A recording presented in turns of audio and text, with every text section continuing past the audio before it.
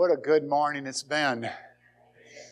We had a good 7 o'clock service, good number in attendance, and then we had some good food. We all left fed up. But we're not fed up right now. We're just being blessed. Amen. God is so good. We're looking at John chapter 20 today. John chapter 20. Excited about preaching today to you. And I've entitled this, The Rest of the Story. Some of you remember Paul Harvey would always have the rest of the story. And so that's what we're going to talk about today. We know about the cross, but there's more to the story. He's no longer dead. Now we're going to look at John 20 in just a moment, but just a word on the four gospel writers. All four gospel writers give us this account of Mary Magdalene, the first one to the tomb. Matthew, as you know, was one of the 12 followers of Jesus. He was a tax collector. He held a banquet to reach his friend and his co-workers, friends and co-workers. And John was also one of the 12. We'll talk about John in a moment. But Mark and Luke were not disciples at the time of Christ. Mark had been too young at that time. He goes by John Mark. He was a great friend to Peter. Peter calls him his own son. He was a missionary companion of Paul before and after a problem.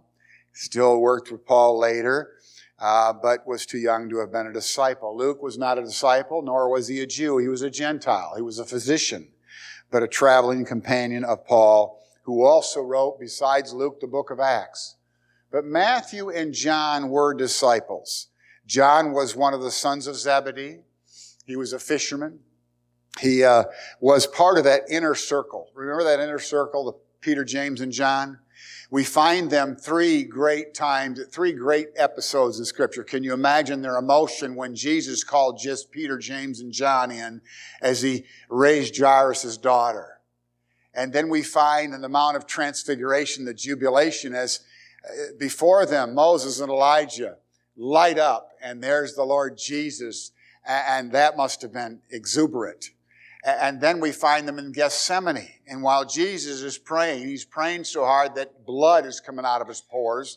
That is a medical condition. He was praying that hard, yet they had fallen asleep. And can you imagine how they felt at that time? So here's John, one of the three we call the three of the inner circle. And the Bible says, John says that he was one who Jesus loved. He says it 5 times. He wrote 5 books of the Bible, the book of Revelation, the epistles, and the gospel. And he's the only one that went on to live a full life.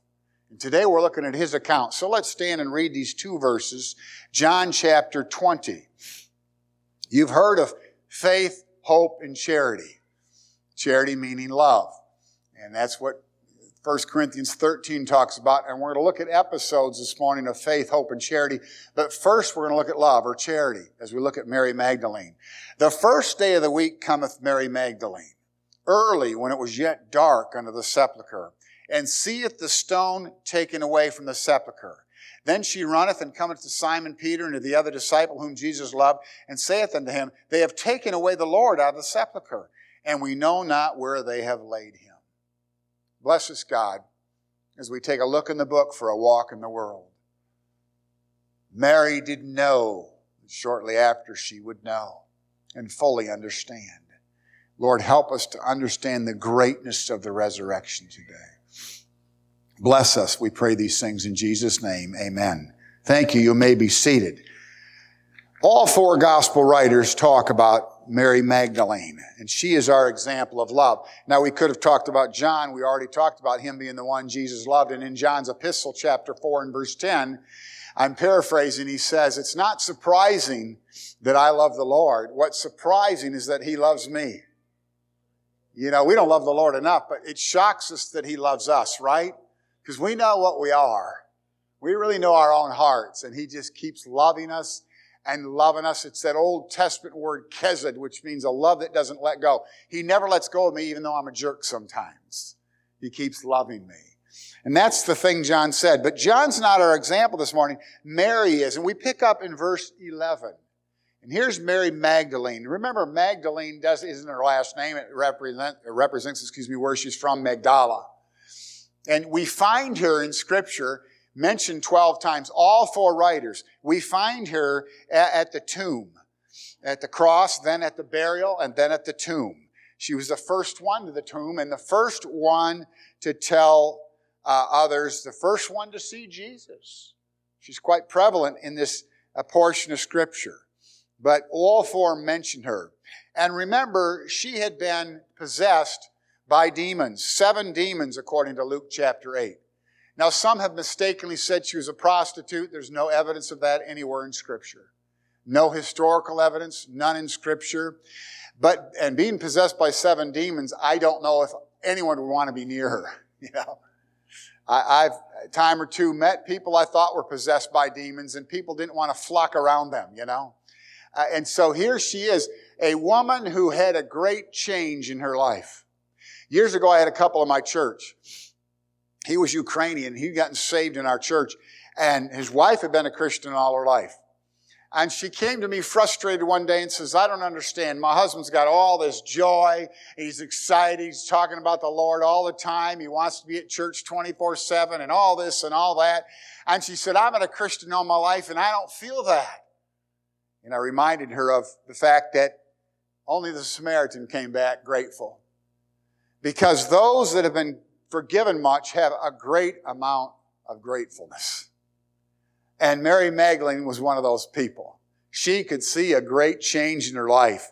And so she's always there. And she's here early in the morning. She's weeping. You can just imagine. As she wept, she stooped down and looked into the sepulcher. And there's 2 angels near where the body was. But Jesus is not there. And she thinks they've stolen the body. Now remember, the disciples had fled in fear when Jesus was crucified. Here's this woman. And at the cross, at the burial, at the tomb, she's the first one there. It's dark. The disciples hadn't got there, but she's here. And here's these angels, and she wonders what happened to her. And they say to her, woman, why weepest thou? And she's, because they've taken away my master, my Lord. And I don't know where he is. And when she had said this, she turned herself back and saw Jesus standing and knew not that it was Jesus. Now, you'd think, well, of course she'd recognize Jesus. You have to understand something. Jesus had been dead for 3 days. He hadn't yet ascended to the Father. He hadn't eaten. He lost all his blood. And yet he's resurrected, but there's no doubt the wounds are fresh and sore. He's resurrected, but he's not glorified yet. And so he's skinny, half the man he used to be. It's dark. And she doesn't notice it's Jesus until he calls her by name and he says, Mary. He says, Mary in verse 16. Woman, why weepest thou? Jesus asked her, why are you weeping again? She said, and she says, I don't know where the body is. And then Jesus said, Mary. And she turned herself and said unto him, Rabboni, which means master teacher. Rabbi's teacher. He's the master teacher. Did you know he's the master teacher? He's the master of the sea. Billows his will obey. He's the master of everything. He's Lord of all, and one day he'll come back and reign as Lord and King in this universe. And so she sees him and she's weeping. I just, you want to just cry with her as she's so broken. The man who totally changed her life is gone. And they didn't understand the concept of the resurrection. He tried to tell them in so many ways. He said, they'll destroy this temple, but I'll raise it back up. They thought he was speaking of the building. But he told the disciples, I'm going to go away. Let not your heart be troubled. Ye believe in God, believe also in me. In my Father's house are many mansions. If it were not so, I would have told you, I'm going away, but I'm going to come back. I'm going to come back. And so he told them, and it didn't sink in. And Mary's here, one of his loyal, faithful followers. She's weeping, and then all of a sudden you can imagine the jubilation. Think of it. If you were there and you'd been crying, the person you love more in the world than anyone had died, and all of a sudden there he is. And look at what it says here. Jesus said unto her, she says, Master, and of course you know all the emotion involved here. We don't read it in the text, but we know it's there. And Jesus said, touch me not, for I'm not yet ascended to my Father. But go to my brethren and say to them, I ascended to my Father and your Father, and to my God and your God. Now think of this. Touch me not. Now, Pastor in Luke, he told the disciples to handle me. And later in this chapter, he says to Thomas, take your hand and put it in the hole in my side. Touch me, it's me. So why would he tell her not to touch him? Well, the Greek grammar makes it very clear. He says, don't continue to hold on to me. Don't continue to touch me. You know what Mary was doing. You know she's hugging him and holding on to him and sobbing and rejoicing and probably squeezing him to the point of cutting off his circulation. She may be kissing his feet and holding his legs, but I know she didn't want to let go of him. This is her master, and she's excited. He's alive. Up from the grave he arose, for the mighty victor over his foes. He arose a victor from the dark domain, and he lives forever with his saints to reign. Here he is, he's alive, and all he did for her, and he's here. And she couldn't let go, and he said, Mary, you got to stop. You got to stop. I got things to do and places to go. What an example of love. Do you recognize the Lord is here today? Do you recognize Him when you're on your knees to pray? Do you know He's in the car with you? Even when you're fussing on the way to church. Even when everything's gone bad, He's there. And when everything's good, He's there. And then we find not only do we have this example of love, but we have a great example of faith. Look in chapter 20. And now we have Thomas. Now again, we could talk about John. Just like we could have talked about John as the example of love, we could talk about John as the example of faith. Why, Pastor? Well, think of this. In John's gospel, he used the Greek word pistos, which is translated either believe or faith. He used it 98 times. If you want to preach about faith, John's a great book to preach or teach or study on the subject of faith. When you become a Christian and you have that little tiny faith of a mustard seed, most pastors will say, read John, or maybe Romans, but read John. It's a great book for growing your faith, isn't it? But we're not going to talk about John. We're going to talk about someone who is a doubter. I like all the nicknames these guys have. You know, Thomas, now a doubter.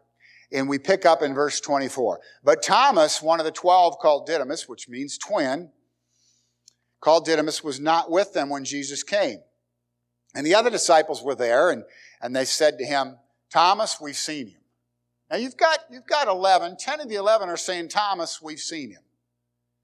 And Thomas says, I don't believe you. There's no way that happened. He died. He's dead. There's no way. I won't believe it unless I touch his hands and I touch his thigh. Not his thigh, I mean his side. I don't believe it. I won't believe it. That's how he felt. And 8 days later, Jesus appears. They're in a room with the door shut. And Jesus walks through the wall. You know, the one who can walk on the water can walk through walls. And here he is. He's in their presence all of a sudden. And he knows every heart. Did you know he knows your heart today? He knew the heart of Thomas. And look what he says. He knew everything. And he said to Thomas in verse 27. First he said, peace be unto you. They were startled, shocked. Ooh, like a ghost, here he is.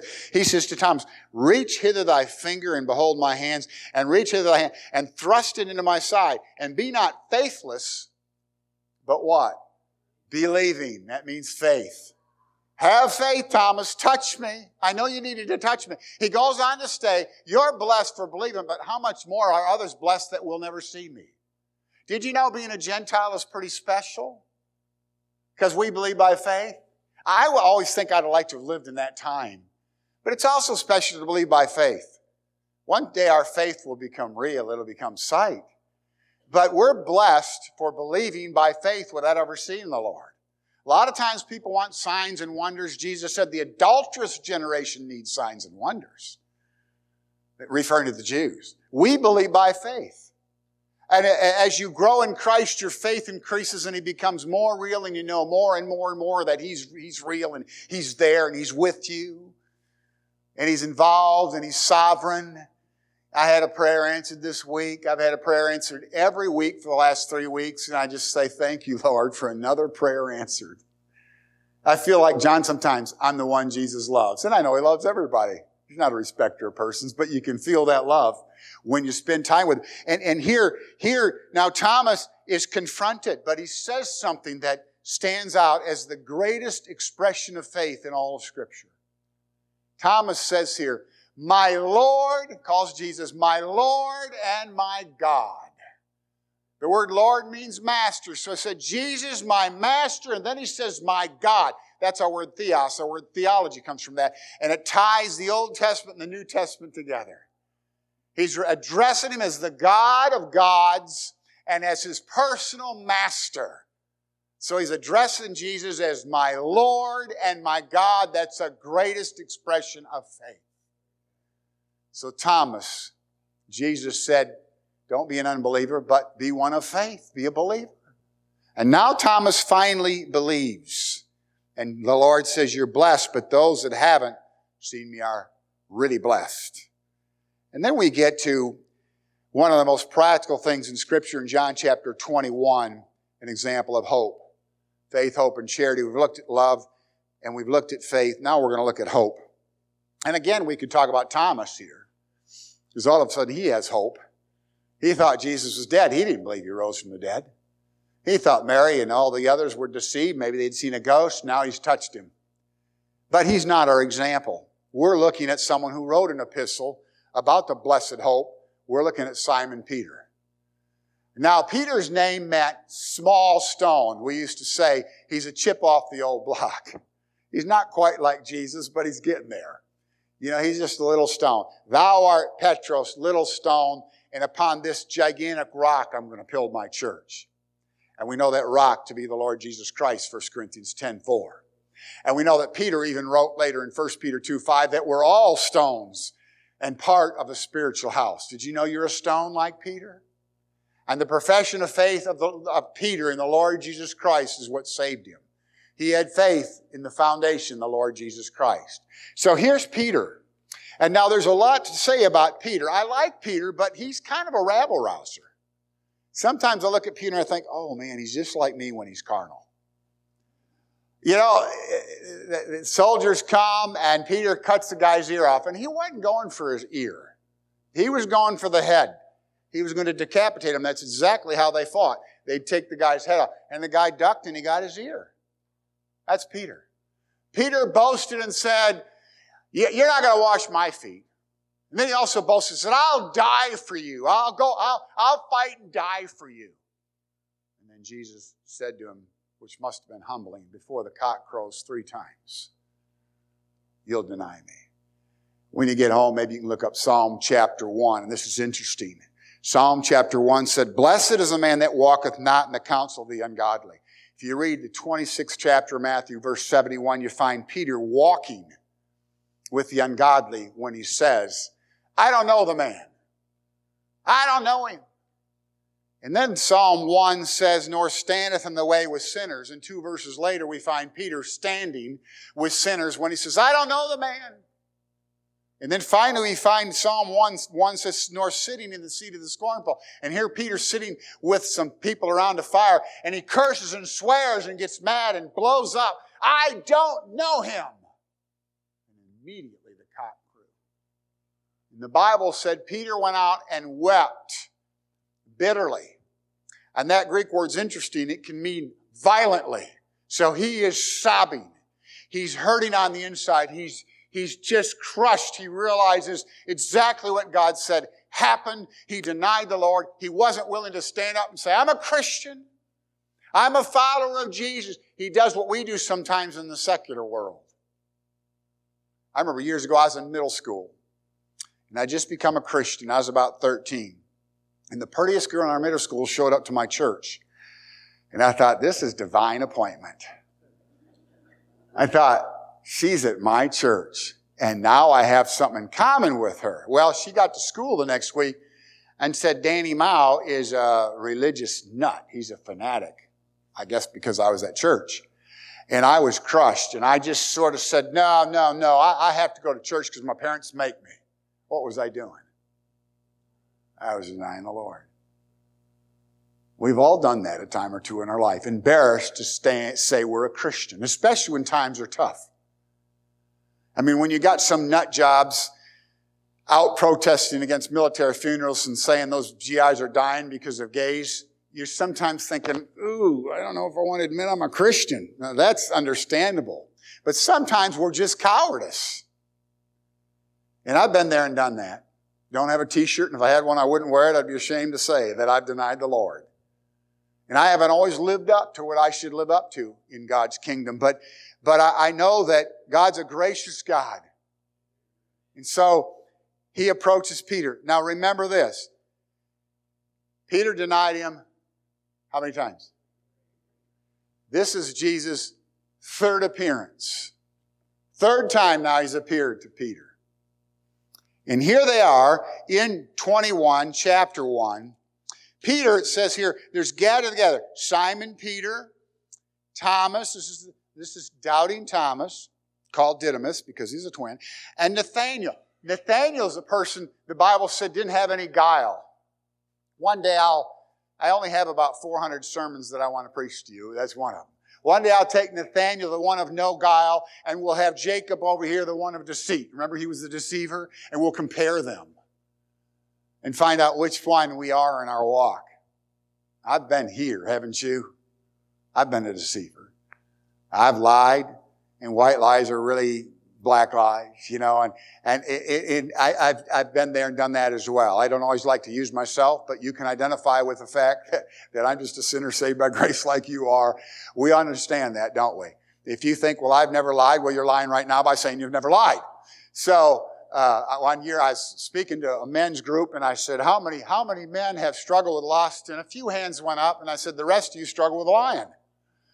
Because men know that's a battle we face. And so we have to be honest and confess our faults, not our sins, but our faults to one another, don't we? Admit to a brother in Christ, hey, I'm struggling. Will you pray for me? It's called humility. Arrogance never has a problem. No, I don't need any prayer. You know, I got it all together. Yeah, you just can't remember where you put it. We are rotten to the core. Paul said, in my flesh dwells no good thing. But anyway, I'm getting off the subject. And here now, Peter is here with Nathanael and with Thomas. And the Bible says Thomas and Nathanael. And there's two others here. He's with the sons of Zebedee, which means he's with James and John, the inner circle. Thomas, Nathanael, and two others, which means actually others are the same. So two other of the 11 disciples. They're all together. And look what Peter says. Peter says, I'm going fishing. Verse 3. They said, we're going with you. We're going with you. Now remember, God called Peter to be a fisher of men. Now he's going back to the old trade.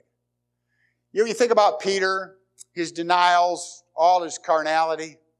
Of course, the Catholic Church says he's perfect, and that's why he was the first pope. Hello. What translation are they reading?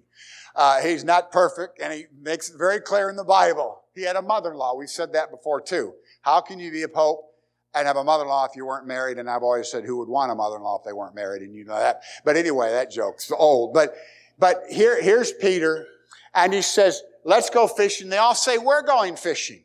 So they're out on the sea, and the Bible said they fished all night. They didn't catch a thing. And they hear a voice from shore. It's Jesus. Peter doesn't recognize him right away.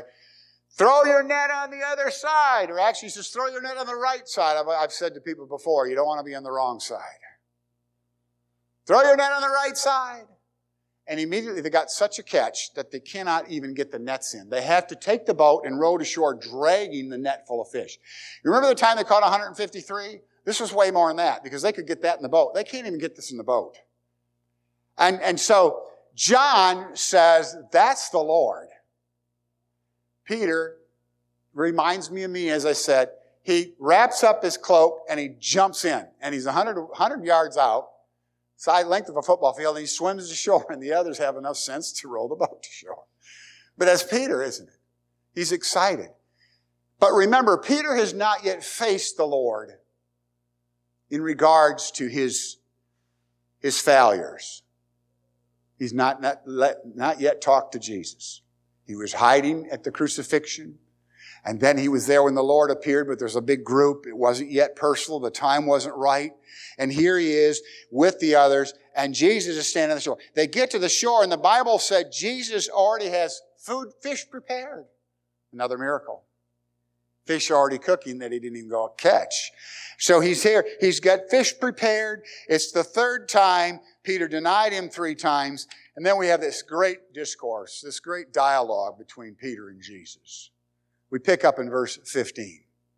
So when they had dined, Jesus saith to Simon Peter. Now, John's saying he's talking to Simon Peter, but how does Jesus address Simon Peter? Look at the text. He didn't call him Peter. He just calls him Simon. Going back to the name he used prior to his calling. Simon. He didn't say Simon Peter. John tells us he was talking to Simon Peter, but Jesus addresses him as Simon. That had to get his attention. Why is Jesus not calling me Peter? He said, from now on, you're Peter. You're going to be called Peter. Upon you, not you, but upon this rock I'll build my church. But he says, you're going to be called Peter. Remember that episode in Matthew chapter 16? Now he's calling him Simon. Simon. And then he asks him this question. Lovest thou me more than these? Verse 15. Lovest thou me more than these? Now, great debate on the word these. What is that referring to, Pastor? I read 20 plus commentaries on that. And nobody agrees because the Greek grammar doesn't say. It doesn't say these as a reference to anyone or anything. So scholars, some say he's talking about fish. You want to go back to your old trade, Peter? Or Simon? Some say he's talking about these disciples. Some even say, well, he's talking about, do you love me more than these disciples love me? But that doesn't matter. We don't have the answer to that. But he asked Peter the question, do you love me more than these? And Peter knew what it was. And he asked Peter using the highest expression of love. There are 4 Greek words translated love. One is agape. That's what he uses to ask Peter. Philios is Philadelphia, brotherly love. Eros is sexual desire. And stergos is affection, affection. When you first fall in love, you got that affectionate, that emotional passion between you. But Philios is brotherly love. And so he asked Peter, he says, do you love me agape with that self-sacrificing love? He didn't say it like that, but he said, do you love me? And Peter responded, yes, I Philios you. He used the lower form of brotherly love. Why? Well, Peter had to have been broken. Remember, he went out and wept bitterly. How do you think Peter felt? Huh? How do you feel when you totally mess up and you have to go crawling back? I've had to go crawling back to my earthly father plenty and my heavenly father. Every day I have to confess my sin to keep fellowship. But there's been times in my life where God has just broken me. Sometimes he's allowed just self-destruction. But he gets me on my knees to where he can finally speak to me. And Peter was a broken man. And now the Lord's bringing that all up in his mind. He didn't ask the other 6 that were there. He said, Peter, do you love me? Agape. Yes, Lord, I love you. Philios. Then he says something here. Feed my lambs. Feed my lambs. And this is a reference to young or immature sheep. He wasn't talking about sheep, he was talking about people. Now, Peter would go on to be a pillar in the church. He would be a writer of Scripture. He would die as a martyr, die upside down. He even knew how he was going to die because the Lord told him. And he'd become a great man. But Jesus said, feed my little lambs. Would that be a reference to young Christians or young children? I don't know. Probably both. But he said, if you love me, feed my lambs. Now, the word feed here is an interesting Greek word. It's the same as used in verse 17, but it's not the same as used in the next verse. We'll look at that in a moment. But he asked him a second time. How many times did Peter deny the Lord? So he says the second time, Peter, again with agape, do you love me? And Peter answers with Philios. He says, you know I love you. You know I love you. Twice, Lord, you know I love you. And he answers again with Philios. Brotherly love. And then Jesus said here, feed my sheep. And this is a Greek word that means tend or shepherd. Tend or shepherd. Peter writes one of the greatest chapters in Scripture on what a pastor should be. He should be a shepherd. Not striving and in conflict with people, but loving them gently. And Peter writes that chapter. I can't think of Peter as being a gentle shepherd. I would think of Peter being a pastor. He'd be a slave driver. You either do it or I'll cut your head off. I almost did it one time in the garden, you know. I would think of Peter as being so impetuous and so spontaneous and so rash and brass and carnal at times. As a pastor, I'd think it'd be hard to follow the guy. You'd be afraid of him all the time. But no, Peter ended up being a great pillar in the church. And he ended up being a shepherd, a tender shepherd who fed and taught the sheep. A pastor-teacher is what every pastor is called to be. Did you know that, Ephesians 4? Pastor-teacher, one and the same. You can't be a pastor if you're not teaching your people. You can't be a pastor if you're not tending to the flock. And so he says here, he said, I want you to tend or shepherd my sheep. Lead them. Lead them by example and by love.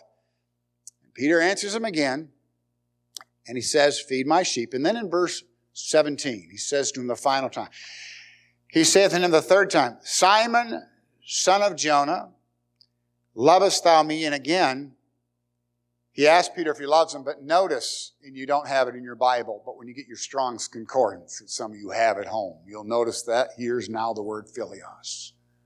So God lowers it to come down to Peter's level so Peter can grasp it, and then Peter responds.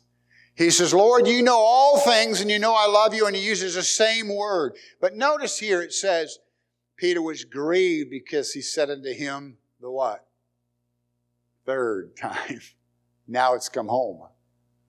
Now Peter's thinking, here I am with the Lord, and here's these 3 times. It's the 3rd time I've seen him.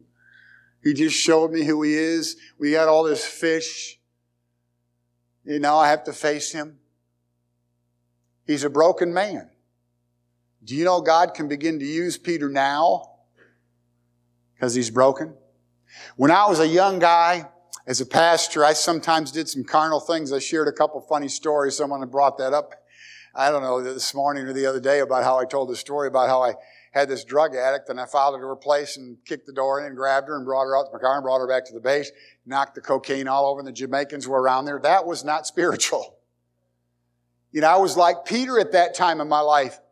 But God couldn't use me like he needed to until he broke me. And he's continued to break me throughout my Christian experience. You'd think I'd learn. God has broken me and broken me and broken me again and again and again. But that's the only way God can use us, is when we're totally ready to say, oh God, you got me where you want me. What else can I do? 3 times. And Peter says here, being grieved, and this word grieved is translated here in 1 Peter 1:6, heaviness. It's translated in John, sorrowful in regards to a woman having a baby. So you know how Peter feels inside, right? Inward pain, like insurmountable, just unbelievable inward pain. He's grieved, he's broken, he's sorrowful, he had wept and he'd wept and he'd wept, and now he's facing the Lord, and he's just, oh, Lord, you know I love you. And then the Lord says again, feed my sheep.